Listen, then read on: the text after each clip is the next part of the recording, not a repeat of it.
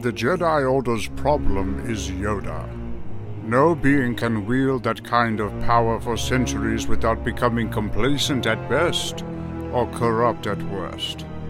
He has no idea that it's overtaken him. He no longer sees all the little cumulative evils that the Republic tolerates and fosters, from slavery to endless wars, and he never asks, why are we not acting to stop this? Live alongside corruption for too long, and you no longer notice the stench. The Jedi cannot help the slaves of Tatooine, but they can help the slave masters.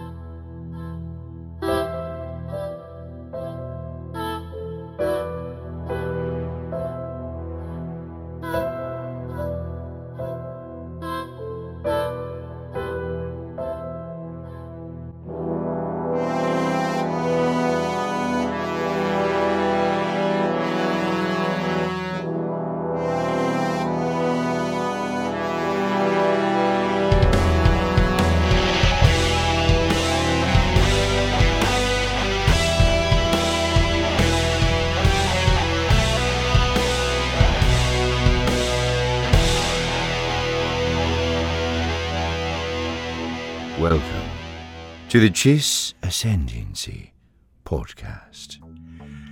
Hey, everybody, and welcome back to The Chiss Ascendancy. It's episode 93. Thank you guys for tuning in.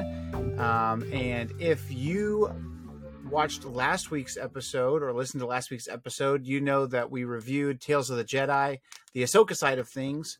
This week, we are diving headlong into the Dooku side of things, which is a real treat. A real treat, Governor. So speaking of treats, every week we always say, please leave us a 5-star rating on Apple Podcast and leave a written review. We have one this week, and I'll read it to you. So here's a 5-star review, and the review is titled The Hillbilly and the Vulcan. I wonder who this which comes from whenever I used to have my mullet. Okay, it says, I love these guys. The voice impressions are spectacular, which you tuned into the right episode. You did. The references to other movies and books are straight out of my childhood. If you grew up in the 90s, you'll understand. Just remember, the only family you have here is me. So I there finally you go. got to show Tori that scene. She's finally seen all the Star Wars movies. Yeah, I said, this is my sign-off. Did she get it? I explained it because I wasn't sure if she got it right off the bat, but... Right. Beautiful. I was very excited. So, we're diving into episode 93. We're going to break down the Dooku side of Tales of the Jedi. Now, this isn't a normal breakdown where we're going to unpack it segment by segment like we would for a ongoing show. Mm-hmm. We're going to just dive in. So there are 3 episodes here. Episode 1 is titled Justice. Episode 2 is titled Chaos. And 3 is the Sith Lord. Respectfully, episodes 2, 3, and 4 of Tales of the Jedi, because of course episode 1 was Life and Death, the story of Ahsoka's discovering her Force abilities. And so let's just jump headlong right in. So this first one, Justice, I'll go ahead and read the description here. It says, 2 Jedi are dispatched to resolve a hostage situation on a distant planet where tensions are running high. So, and who knew the Bloodbender from Avatar: The Last Airbender would be making an appearance? Wow, you're starting off hot this one. Doesn't awesome. she look like her though? The stringy long gray hair. Oh yeah, dude. 100%. The faraway look in her eyes. She looks like Carrie, our next door neighbor that was trying to teach us how to catch squirrels when we lived in Kingwood.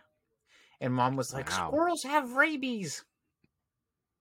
What a hater. Hater. It's If all I about die, squirrels. I die. Worth it. This is a short-lived life, but well-lived. Dude, I bet you a squirrel could just bite straight through your freaking finger, bro. Maybe. I don't think so. I saw a think their video teeth are today big enough. where these dudes were at a bar and the guys are obviously drunk, and this guy puts his hand on the dartboard and he's like, "You think you could do this?" And of course, like in an alcohol induced like confidence, this guy just throws this freaking dart, dude, and it goes through the guy's freaking finger into the board, and the guy's like, "Fuck!" and like pulls his hand away. And he didn't make it, obviously, right? But he just stuck through this guy's finger, and he's like, "Oh!" I can't remember if he was like, "I didn't say to try." But the guy, it's just so funny. This guy was drunk, obviously, and he's like, "You think you can do this?" So his friend, who's also drunk, is just like, "Heck yeah!" and just, I mean, full steam, throws this dart, goes through freaking the guy's finger. They say lawn darts are dangerous. I don't think it's the actual dart. I think it's just the people using it. You know what I mean? I've also seen videos where people were trying to do the hand thing, and it made the guy a unicorn. I think it got implanted into his skull. Like there were videos of people like trying to pull it out and they couldn't. And it's crazy. Oh Jesus! Yeah, that's wild. Well, that has a lot to do with Count Dooku. So, starting in part 1, okay, so you have Qui-Gon and Dooku, which is super cool because you actually had Liam Neeson come back to voice Qui-Gon. You never get enough Qui-Gon content, IMO. There's just not enough. So I was selfishly very pleased to see Qui-Gon. I knew it was about Dooku, but I have a lot of Dooku content. I don't have nearly enough Qui-Gon content. Yeah, I agree. Qui-Gon tint. Qui-Gon tint. Of course, the Ahsoka stuff was good. The first episode, Life and Death, is kind of, it's good, but I think they could have done different things with that episode. And I kind of talked about that last week. And then with Practice Makes Perfect, it's pretty much a pure setup for how did she survive Order 66, which is cool. And then Resolve was neat as well. Kind of felt like you were just taking it straight out of the Ahsoka novelization with a few tweaks here and there. Yeah, which very similar to that. But I would say the Dooku stuff stood out to me because there's stuff that is like it's never been seen before. So the Ahsoka Life and Death thing was pretty original. But Practice Makes Perfect was kind of like a setup, and you're basically watching over again what happens in the future that you already saw in season 7 of the Clone Wars. Mm-hmm. And then Resolve, if you've read or listened to the Ahsoka novel, there's a lot of stuff in there that you kind of know about. Mm-hmm. So the Dooku stuff was all pretty original. So starting with Justice with Dooku and Qui-Gon, kind of talk me through your thoughts. What were you thinking about this episode? I love it. I think Dooku has been one of the most redeemed characters for me since Disney bought Star Wars, just because I hated him. I hated him so much. And I feel that they've done a great job revisiting, his origin story and how he became who he was. Because we get a lot of that treatment for Anakin, right? That we get to see him kind of becoming, more and more Darth Vader through all these different manipulations and things going on. And then you see Dooku obviously playing both sides, even the people that he's like fighting alongside for a while. He's obviously manipulating them, and he's just totally full of crap. And so you have like no respect for him, but then you see him asking these questions as a Jedi, and you're like, oh, well, maybe he actually does believe a bit what he's saying. You know what I mean? Yeah, because you don't trust him at all in episode 2, and then even in the Clone Wars, whenever like the heroes on both sides type episode where he's doing the speech, by then he's pretty much full corruption, and you're like, screw this guy. But it's wild to see the drastic steps towards corruption that he takes in these episodes. Which is, speaking of corruption, this episode Justice really is a very, very powerful episode because of how frustrated by corruption and political greed Dooku is, alongside his Padawan Qui-Gon Jinn. So essentially they go out here to this, backwater planet, and the governor or whoever, senator, whatever you want to call it, senator that pretty much runs the planet, his son's been kidnapped. And so immediately you're thrust into, okay, so what's the deal? What's going on? What's the problem? And you find out pretty quickly that not all is as it seems. Yeah, Dooku becomes the client very quickly. Where's the child? Where is Haven't you see the baby? I was watching the Super Bowl last night, so my voice is very tired today. That's funny. Yeah, me on the other end of the spectrum, somebody mentioned the Super Bowl at church yesterday, and I was like, that is today, isn't it? I know. I kind of felt the same way because I wasn't super involved. Super involved. Just like Husbands Across America, my wife was very tuned in to the halftime show and then tuned right back out after Rihanna left. Yeah. Yes. I also I enjoy the Alan Rickman-esque take on Dooku's voice for the cartoon. Yeah. I feel like it's not quite the movies. I mean, it's never going to be unless you get, someone to come back from the dead to do the voice. Like, at this point, are you so obviously Sir Christopher Lee is like a freaking icon, as was Sir Alec Guinness, but obviously growing up when we grew up, Ewan McGregor is our Obi-Wan. Right. So even though the prequels came out after we were already kiddos, after so much Clone Wars and stuff, do you kind of feel like animation Dooku's voice is what you hear in your head? They're separated for me. Because like the Dooku cartoon voice is associated with cartoon Dooku face, and then it's what I mean. They're just different characters to me. But I was a big fan of him, choking that guy out and being like, corruption like yours must be eradicated. Just kind of grabbing him. I thought that it was a really cool display, though. It was very much. I can never remember if this scene is Dooku Jedi Lost or if it's Master and Apprentice. It's Master and Apprentice. It's Master and Apprentice.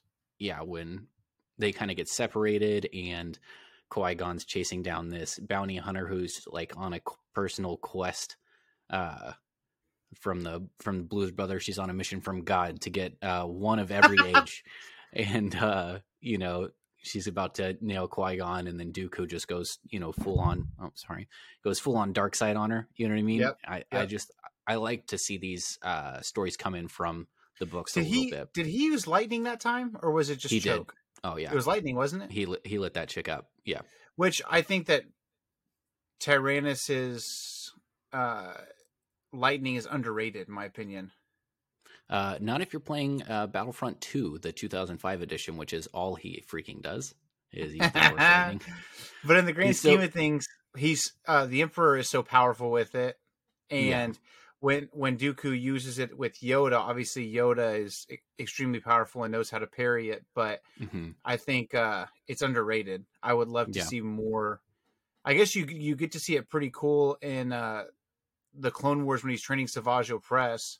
That was one of the few times that you see Dooku's Sith eyes. Oh yeah, he just absolutely lets loose. It kind of reminds me of Path of Destruction when Bane kind of figures out Force lightning, and it just makes him completely OP compared to all the other Sith apprentices. Yeah, Bane's kind of an out of touch Force power. Yeah, Bane's one of those that him and Palpatine are right up there together as the greatest lightning users out there. Yeah, if you combine Legends material. Right. What do you think about this is a little bit off the beaten path, but do you think that okay, I know that Vader I'm trying to have a dream when you that you Wolfie is starting to talk like that now. That's funny. Do you feel like you would rather see Vader use lightning from time to time, or are you happy with the fact that he can't because of his suit? Like, are you cool with it? I think it's just his thing. If you ever play The Force Unleashed and you play as Vader and like that initial Kashyyyk mission and you're just absolutely tearing the entire planet apart, I don't think he's really missing it any. Yeah. I think he's just a-okay. Yeah, and I think he's deadlier with his saber than He's a the average duelist. Sith as I well. mean, I know Sidious is absolutely OP with it, but I think Vader kind of more than makes up for it in his ability to use the Force in every other capacity, because his suit limits him a lot. You know what I mean? He's not. And I know this is Legends material now, but the Darth Vader book where it's talking about him having to basically become coordinated again using the suit and how it makes him so much slower and clumsier. Is that Darth Vader, Dark Lord of the Sith? I think so. Yeah, By that's James definitely. James Lucchino? I'd have to look. I think I read that book 4 or 5 years ago now, but I remember that kind of being part of the discussion. So I think he kind of has to make up for it. Yeah, I mean, even if you look at Rebels, for instance, where they come across a training holocron of Anakin going through like formations or whatever you want to call them, Right.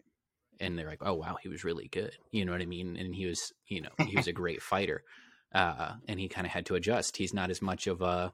I mean, then we can kind of move forward into Rogue One, taking a lot of different steps here, but you see him using the saber kind of, but he's really, Right. really, really relying on the Force for the most part. Yeah, I agree. I mean, it's freaking sick. I mean, he obviously makes up for it, but I think it's just his personal, his direction. You know what I mean? As a Sith, I think he's just kind of had to find his strength, and it's almost like the other side of Bane, where Palpatine is the Force lightning, and Bane, the rest of him is just this berserker, kind of all offense kind of fighting style. Yeah, that's the one. Is this the one you're thinking of? Yeah, that's the one. Pretty cool that I can do that. Pretty cool. Pretty fancy pants. I'm enjoying all these sub searches here. Oh man, it's so funny. So if you're listening via audio only, I'm using the share concept here that's showing him my other Chrome tabs so we can make sure we're talking about the same book. And of course, like in Google, it has like other sub tabs, and it says Sith Lord Momin, which is cool. That's from the comics. And then it's the next one is Darth Vader Badass. And then you have Darth Vader Pose. Whew, that got me. Okay, enough of that. What a great amount of depth there. Just a very who's a out there? swath, I believe is the correct word.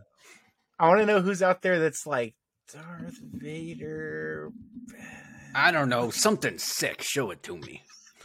Just somebody who has all the zeal but none of the knowledge. That's who.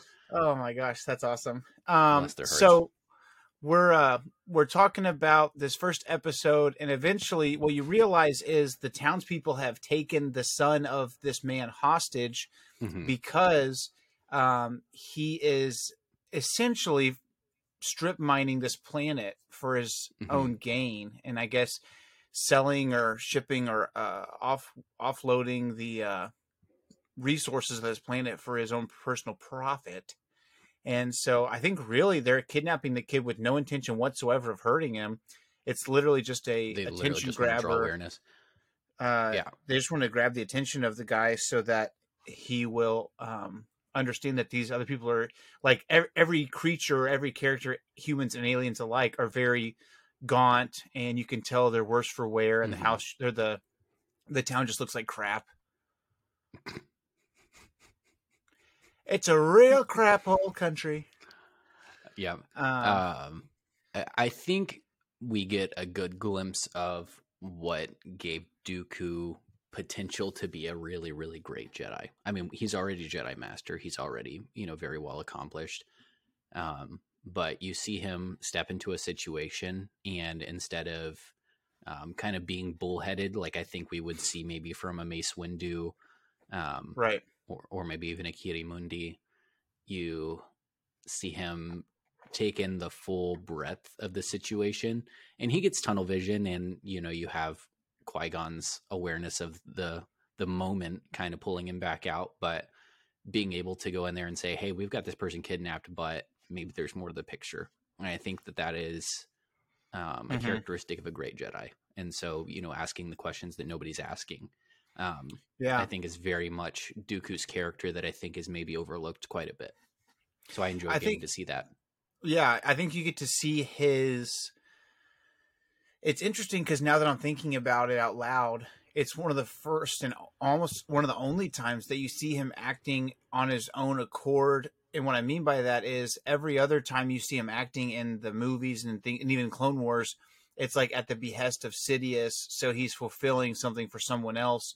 And in this case, it's like he's kind of his own lead, which ends up getting him in trouble in the next episode. But I think that you see a really great balance between Dooku and Qui-Gon, where Dooku is probably more powerful with the Force, but Qui-Gon has a more genuine connection to feeling the will of the Force. And I mean, we're talking about one of the most powerful Jedi of the generation versus probably the best Jedi of the generation. Right. You know what I mean? Because we have this formidable wisdom in Yoda, right? He's the voice of the Jedi for centuries. But we have this other person who did what no other Jedi thought was possible. And it's just simply by being connected to and listening to the Force. And to jump ahead a little bit, or to also, revisit Master and Apprentice, we have that insight into Qui-Gon that he a lot of times thought about just quitting, being kind of a roadshow guy and just being the gardener. You know, he's just this really, really soft-tempered individual who he's like a purist. He just loves being connected to the Force, and I think that's what made him the person that I don't know if we talked about this on the show. I saw this theory that was talking about why the song Duel of the Fates is called Duel of the Fates, and it's not that it's Qui-Gon versus Maul or Obi-Wan versus Maul, but it's does Qui-Gon become Anakin's master or does he not? Because if Qui-Gon becomes Anakin's master, then he's going to be the voice that is going to guide him to being the person who Anakin was supposed to be and bringing balance to the Force. And we just have that. So it's really the options of Anakin's fate that are being decided out of this duel. Yeah. Wow. I thought that was a really insightful view of it. But we, just get to see this. I mean, he's such a pure soul. He's really the best of them. It's really a shame that, and I don't know if I'm sure we'll get something down the road of why this is the case, but sometime between the High Republic and roughly 200 years later, by the time this is all happening, the concept of a Wayseeker Jedi is tossed. And I'm not sure why. I would love to get some literature on that, maybe in one of the comics or books or something. But Dooku and Qui-Gon both would have been fantastic Wayseekers. And I'm not sure if a Wayseeker can have a Padawan with them. And by this age, Qui-Gon's old enough. If he wanted to join him in that way, it maybe could be allowed. But there's a couple of Jedi, Orla Jareni, as well as I just finished the book Convergence from the High Republic Phase 2 today. And Gela is the Jedi in that book, and she's struggling with the concept of home and the concept of family in a galaxy that seems like it doesn't have any of that for her. She doesn't feel at home amongst the Jedi, but she honors the Jedi way, and it feels like she's leaning towards that way of life. And it's one of those moments where you could be weak, you could be powerful, you could be rebellious, you could be a rule follower. And if you don't quite fit the mold of the Jedi, specifically underneath the way that the Council has set things up, the Jedi trusted in the Force enough back then to send you out and kind of trust that you would find your way back home. Whether you were a Wayseeker for life, but it was like they trusted the Force more, where it seems like after a certain amount of time, maybe they started trusting in themselves more, which I guess is kind of a good transition to this second episode called Choices. Mhm. And it says the description here is Jedi Masters Count Dooku, which he wouldn't be called Count Dooku during this time, but whatever. What? Uh, He might. He might have taken his title on. he didn't take the title on until he left the Jedi Council. Was that official? Okay. Yeah, you can't have any attachments. A title is a severe attachment Yeah. because you have responsibilities. I think about that, but then I also think about Plo Koon. What do you mean? Plo Koon, doesn't he get the hall pass? That's Coyote Mundi. Oh, sorry, Kitty and Money. You know what I mean? Yeah, but that's different because it's saving his race. For those who don't know what we're talking about, it's either, I guess it's Ki-Adi Mundi. I always say Kai. Ki-Adi Mundi is a Syrian, I want to say.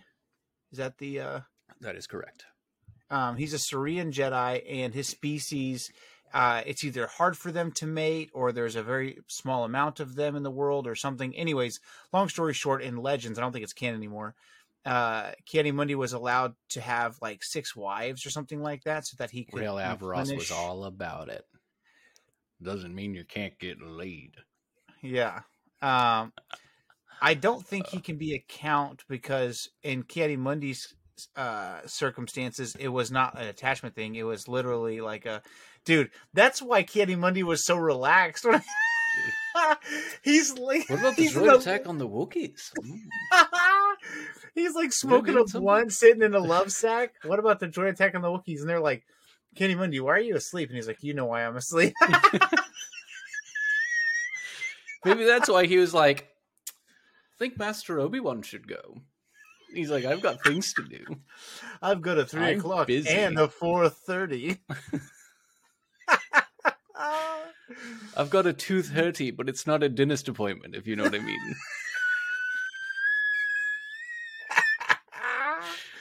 He's got a freaking isn't there a song called Rock Around the Clock? Maybe. Oh, I'm not going to rule it out. Anyway, yeah, that's a fair point. Anyway, Oh my god. finish your reading, please. But it says Jedi Masters Count Dooku and Mace Windu work together, which is arguable, to investigate the mysterious death of one of their own. So it's really interesting to me because in this case, you're looking at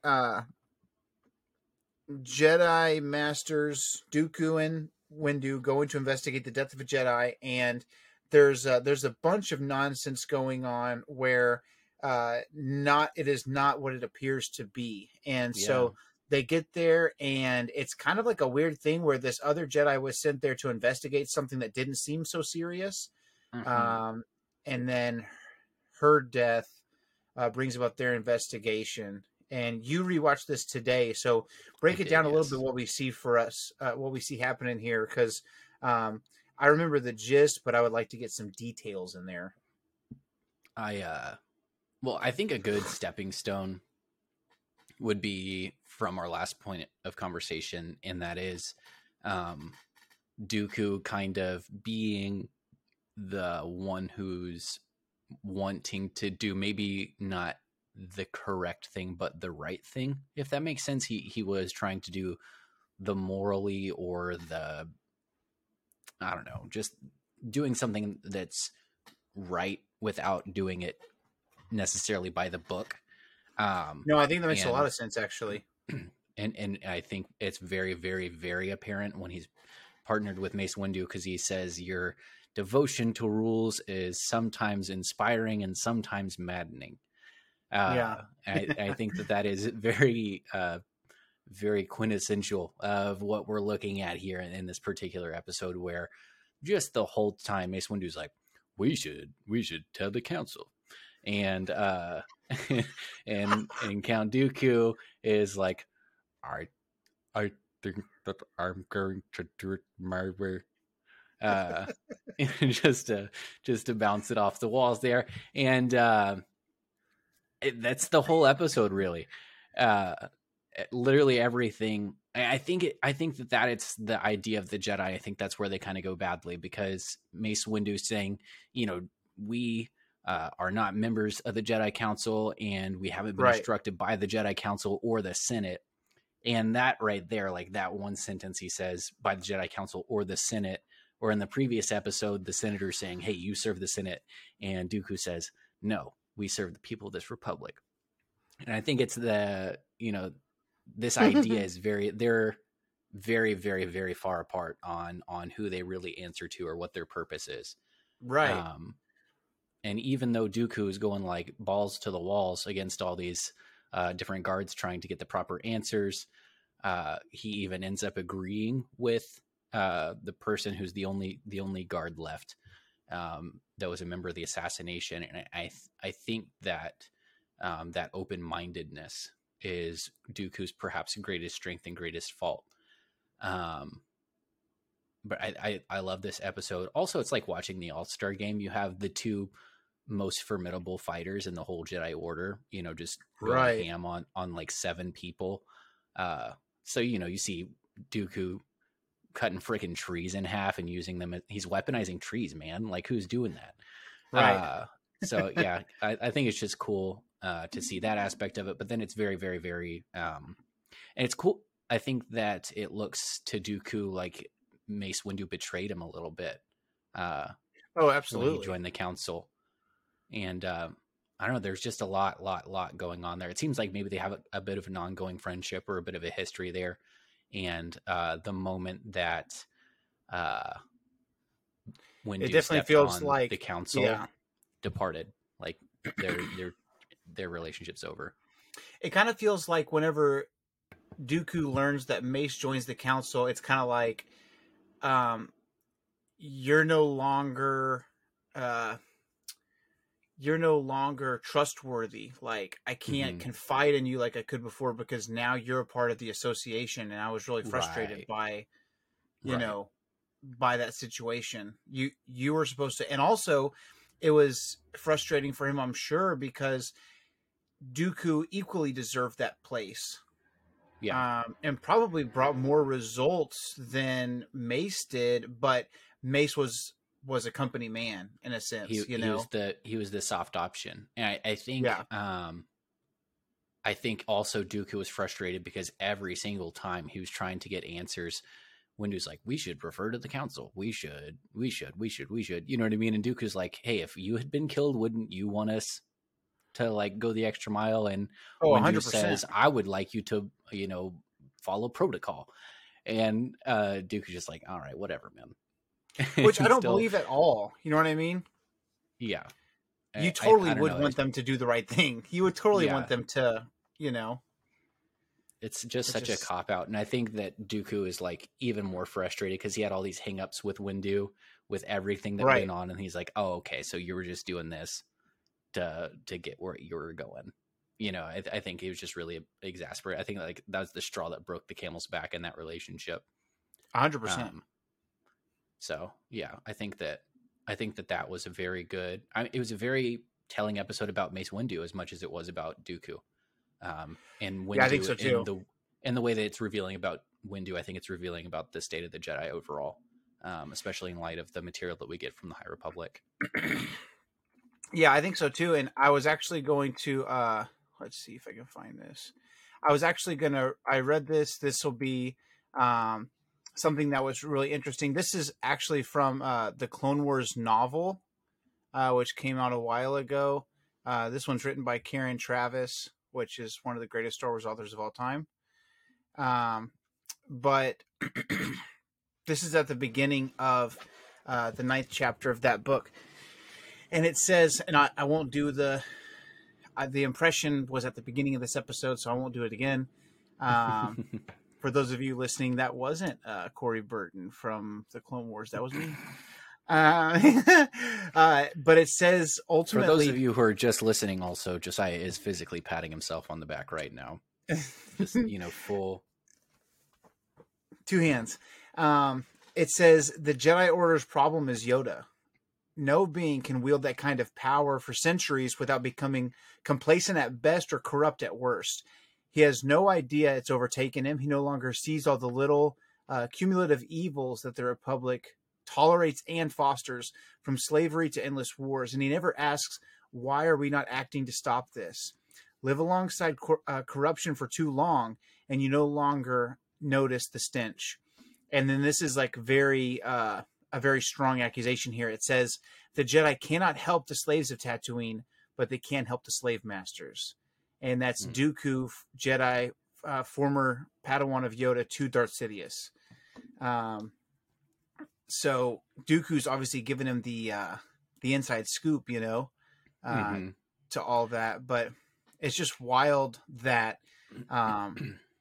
you've got Dooku, this character who he sees the corruption, he hates the corruption, and his ultimate win is to try to do the right thing and just make things happen. And then he gets penalized for breaking the rules. You know what I mean? And I'm sure it's very frustrating because it's like, dude, the idea is not like, yes, we follow the rules when it's applicable. And me by nature, I'm a rule follower. But at the same time, what he's saying is, ultimately, are we going to find the answers? Like, this person deserves respect. This person, this fallen Jedi deserves answers. And, in this episode, I feel like they don't get the answers if Dooku doesn't go a little bit outside of the box of normal thinking. Yeah. And Windu's like, hey, they're lying. We should bring this information back to the council.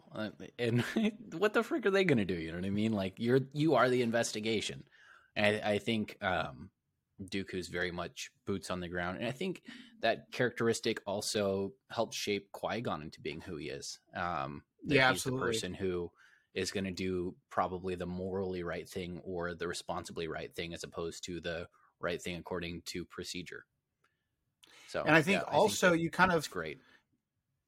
Again, if we did it, and I don't know when this is going to take place, but if we don't get rid of the Wayseeker, you have characters like Dooku who probably won't have that same level of frustration that you see in him, because he's getting to go out there and explore the deeper waters of the Force. He's getting to trust in the Force and see what it has for him.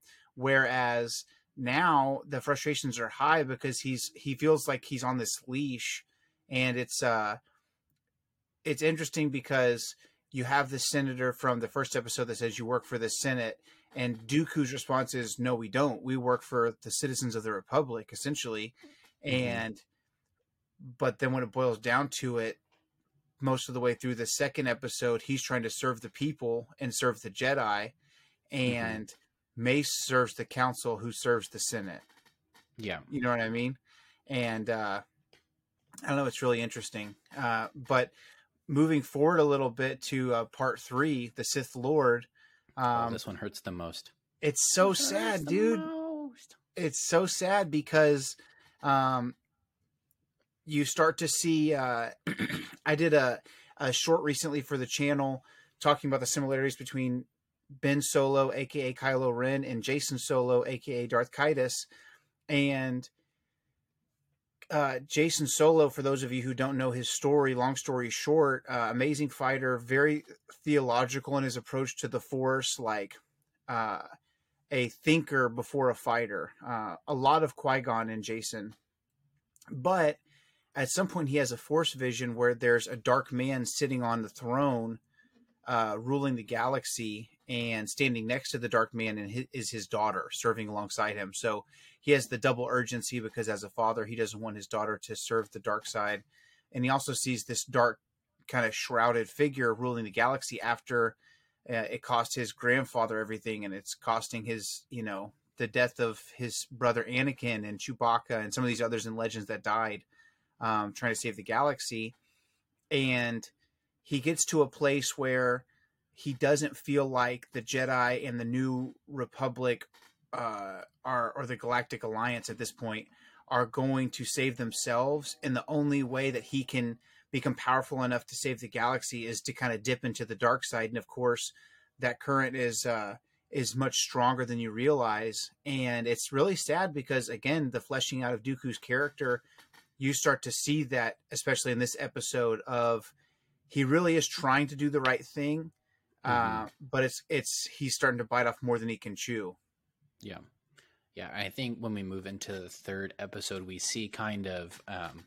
I thought it was interesting. Also, a little thing that you see Dooku in that little speeder, and it's the same speeder that Anakin takes to meet up with Sidious, basically when he becomes Darth Vader. So I thought that little connection point was interesting. It's obviously not of substance, but just a little tidbit. But I think you start to see the resentment with the Jedi really taking 100%. Root, that he was questioning and he was frustrated, but now he's resentful. And I think that's really the shift in his character. Also, as we see Sidious completely disregard the rule of two once again, just doing whatever it takes. Yeah, unpack us for a little bit.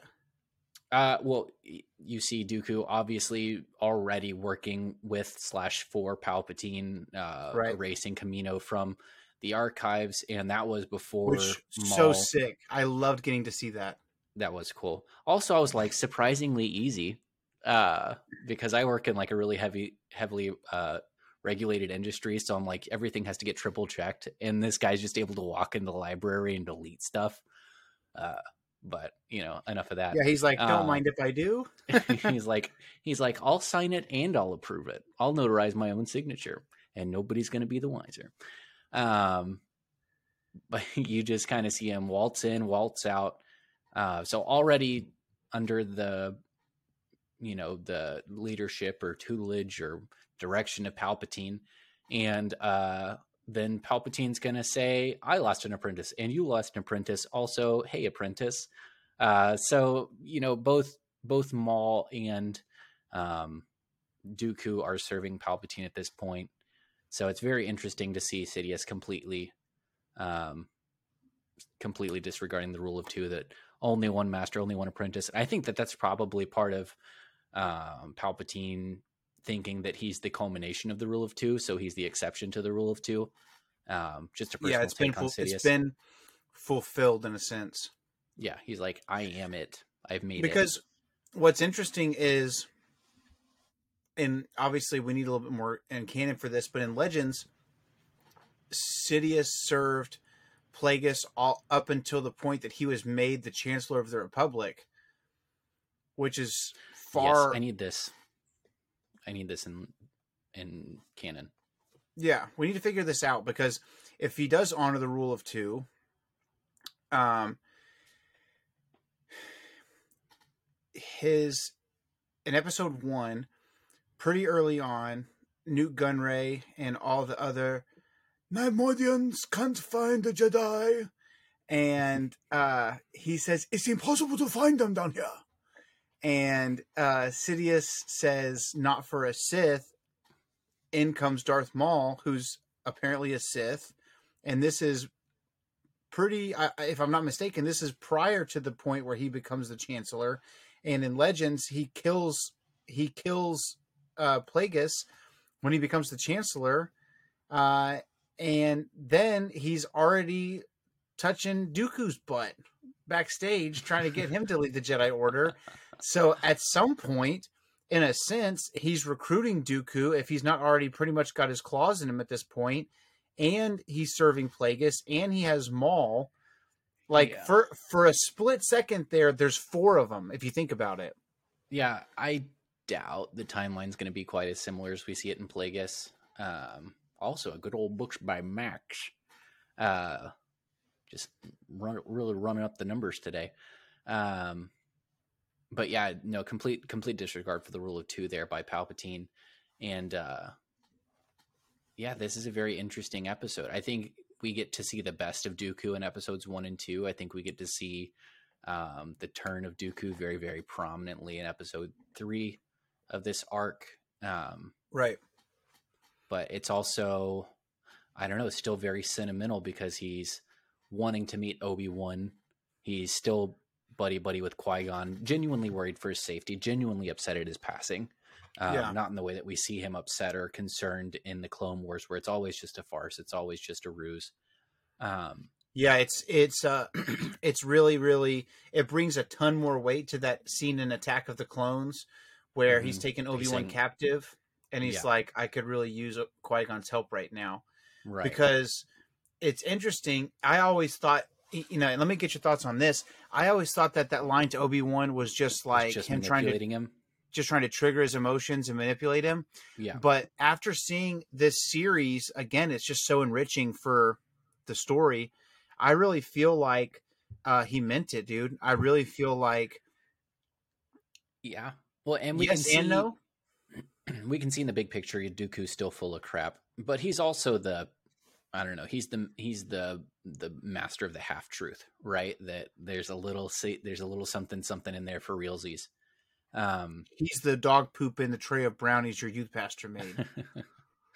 Yeah. Yeah. He is. I mean, because he's there. He's even when you see him. Let's talk about the Clone Wars film, and we see him kind of interacting with Jabba and talking about how the Jedi have, taken the Huttling and they're going to kill him, et cetera, et cetera. He did really have the footage of Anakin saying, "I hate Hutts." You know what I mean? And seeing them.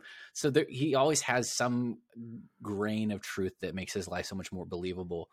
So, I mean, I believe that he still has the emotional connection to Qui-Gon. And that was kind of my big overarching point, is that maybe that one particular scene where he's interacting with Obi-Wan directly for the first time isn't as much of a manipulation as we thought. Like there is a little bit of vulnerability there for real. Yeah, I think so too. And it's interesting. I think he really missed Qui-Gon, and I think he genuinely thought maybe Qui-Gon would be on his side. I think he actually thinks that, because he's a bit deluded at this point.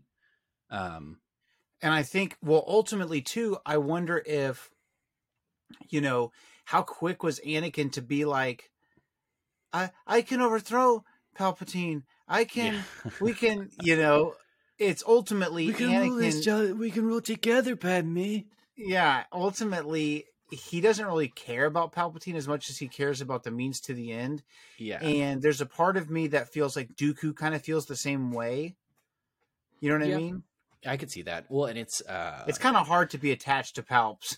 I think it's it's funny. I just, I was giving you crap about patting yourself on the back. I'm literally wearing a t-shirt with my own face on it.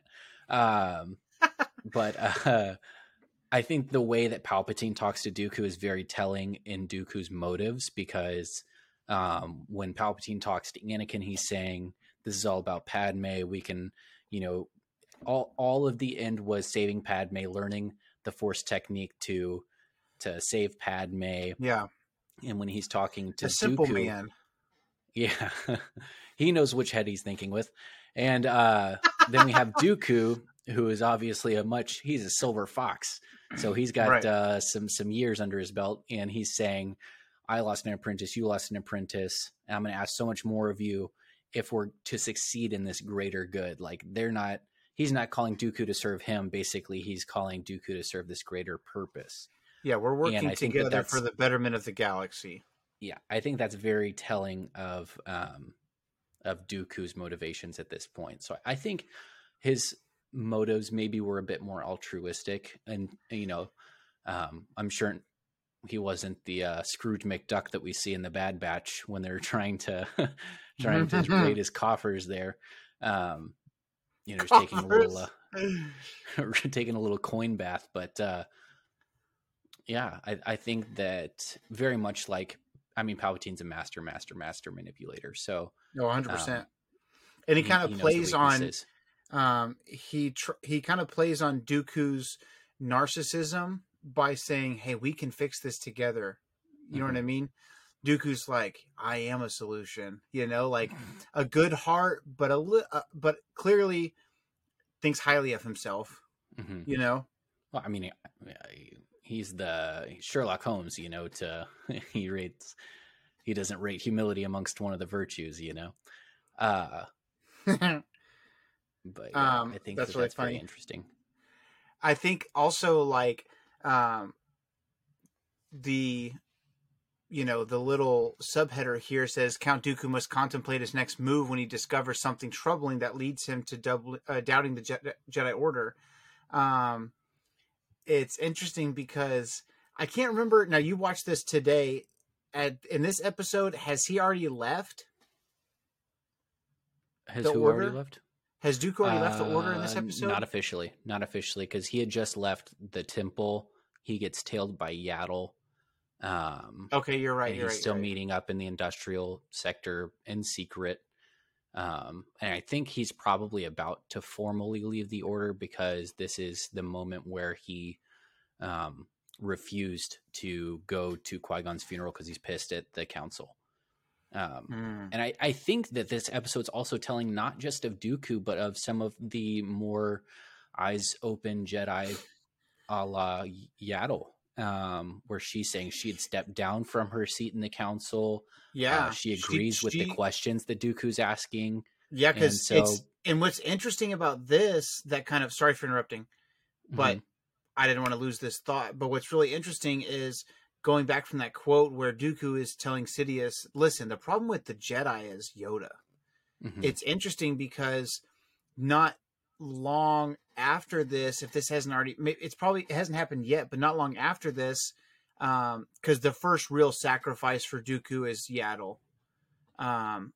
Here at the end of this episode, if you don't count Qui-Gon, but yeah, well, because he knew who Maul was, you know what I mean. So he was saying he was worried he couldn't protect Qui-Gon from Maul, and could have maybe given him a little nudge in the hey, don't go there direction. Right, but I guess what I'm saying is there's also a chance that Qui-Gon beats Maul, or the two of them can beat Maul. I don't think that Dooku thinks that that's there. If Obi-Wan and Qui-Gon weren't separated, I don't see a world where Maul can kill one of them. Yeah. But so what I'm saying is there's a snowball's chance in hell that it doesn't happen, whereas he literally chooses to kill Yaddle after he thought he killed her once already with the door. Let me give you peace. Let me give you peace. But that was pretty baller, though. What's interesting to me is, like, he's not wrong. Like, the council is blind, and they're blind to the things that he's bringing up. They're blind to the way, like, he has questions about their involvement with the Senate and their, the political term that you would see if you turned on CNN or MSNBC or Fox News is the term in bed, where it's like, why are you guys so connected? Like, shouldn't you be completely separate and they call on you because they're the governing body when they need help? It's not, you're not at their beck and call, and ultimately them being generals in the Clone Wars is a pretty red flag. But him having questions and being thrown to the side, and and Mace Windu getting the nod because he's not a free thinker, and somewhere along the line, the dismissal of the term Wayseeker and the role of the Wayseeker, and then Yaddle sees it too, and not long after this, they completely disregard Sifo Dyas's vision.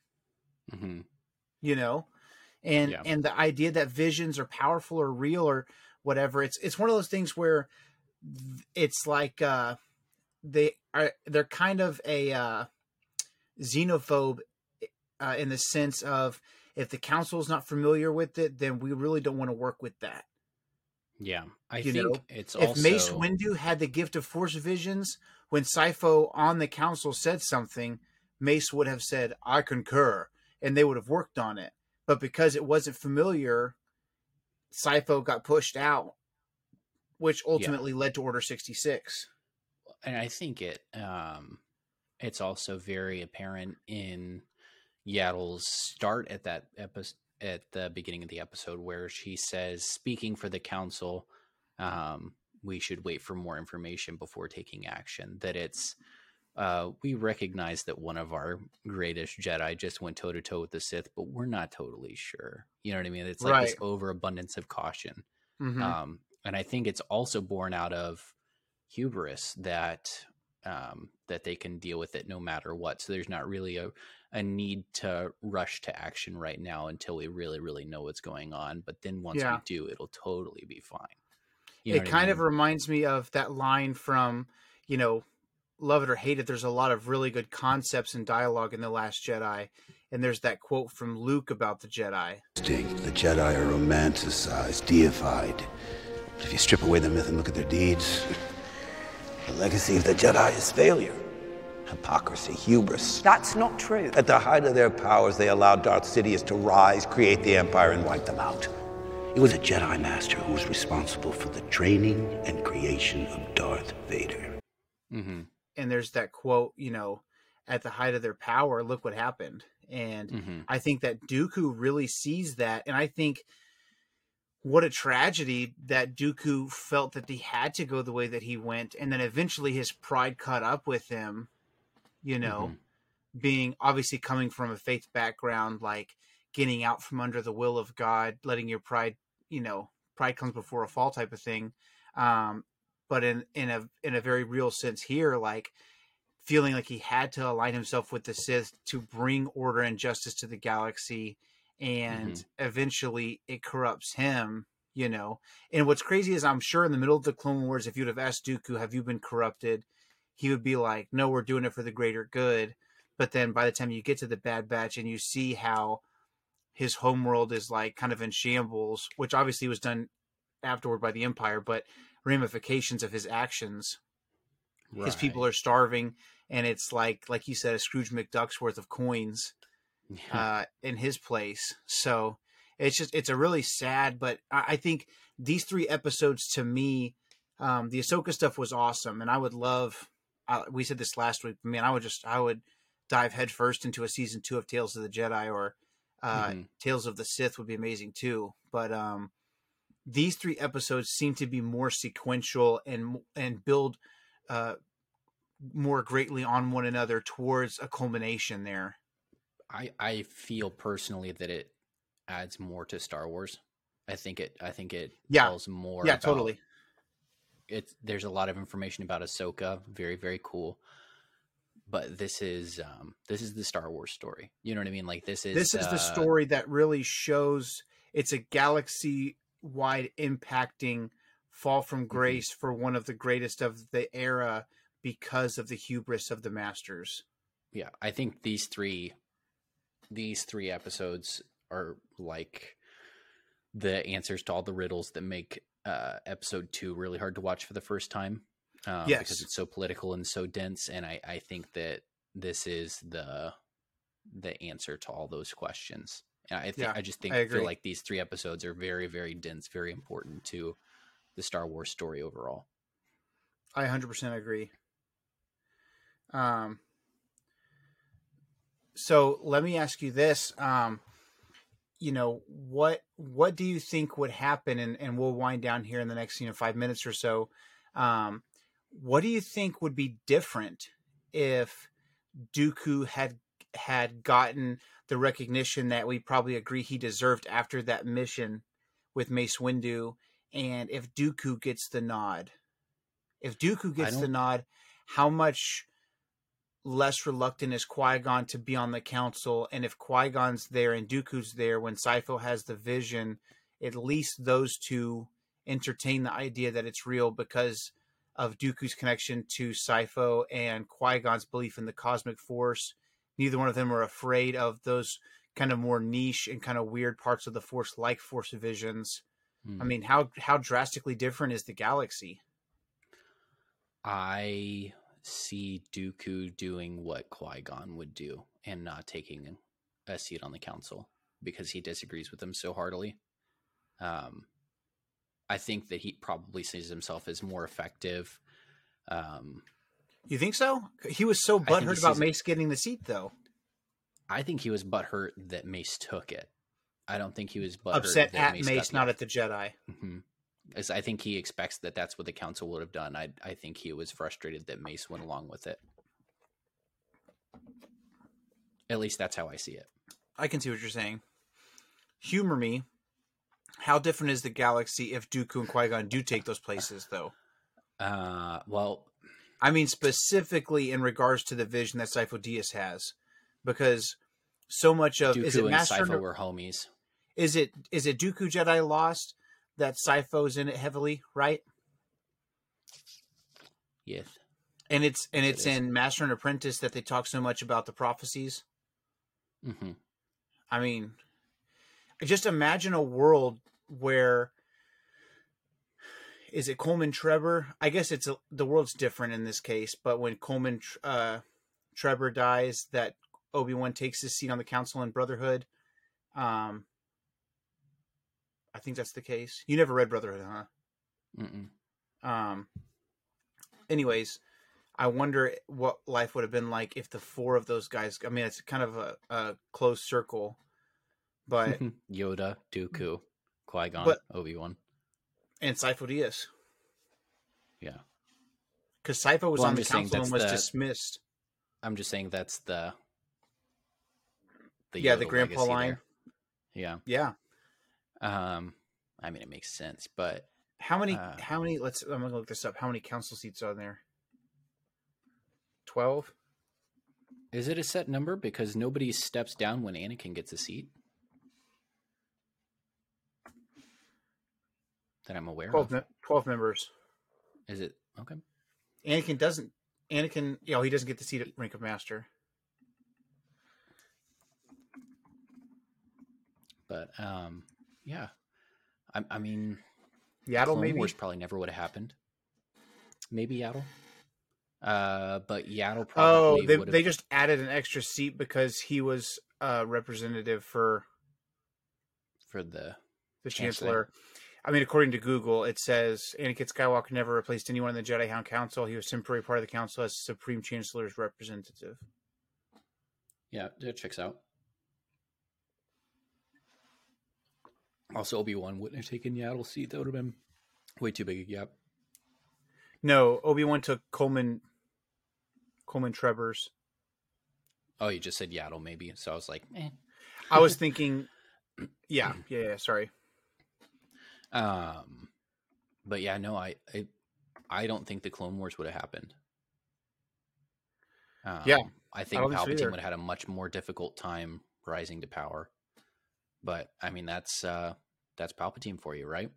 Pulling all Right. the right strings. I mean, he knew it. He knew exactly what needed to happen. He was already, clouding the vision of the Jedi. So I think that he probably very much had something to do with that. Hmm. But yeah, it's hard to say. I know you love speculation. I'm always the who's to say guy. That's fair. Let's see. Yeah, Coleman Trevor is the one that Obi-Wan replaced. Which, if you don't know who that is, that's the cool dinosaur-looking dude that Jango totally pwns in Episode 2. Whose specialty was deflection, I'm told. That's awesome. Well, we'll go ahead and wind this down. It's been really fun, but man, we could talk about Count Dooku and that string of episodes for forever. There's so much to unpack, but thank you guys so much for tuning in. If you haven't already, we talked about this at the beginning of this episode, but leave us a 5-star rating on Apple Podcasts and write us a written review, and we will read it on air. And feel free to follow us on all of that social media stuff that you see. And thank you once again for tuning in. The Force will be with you always.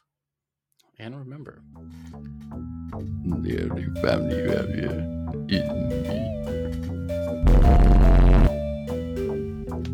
Thanks once again, guys. We'll see you next time.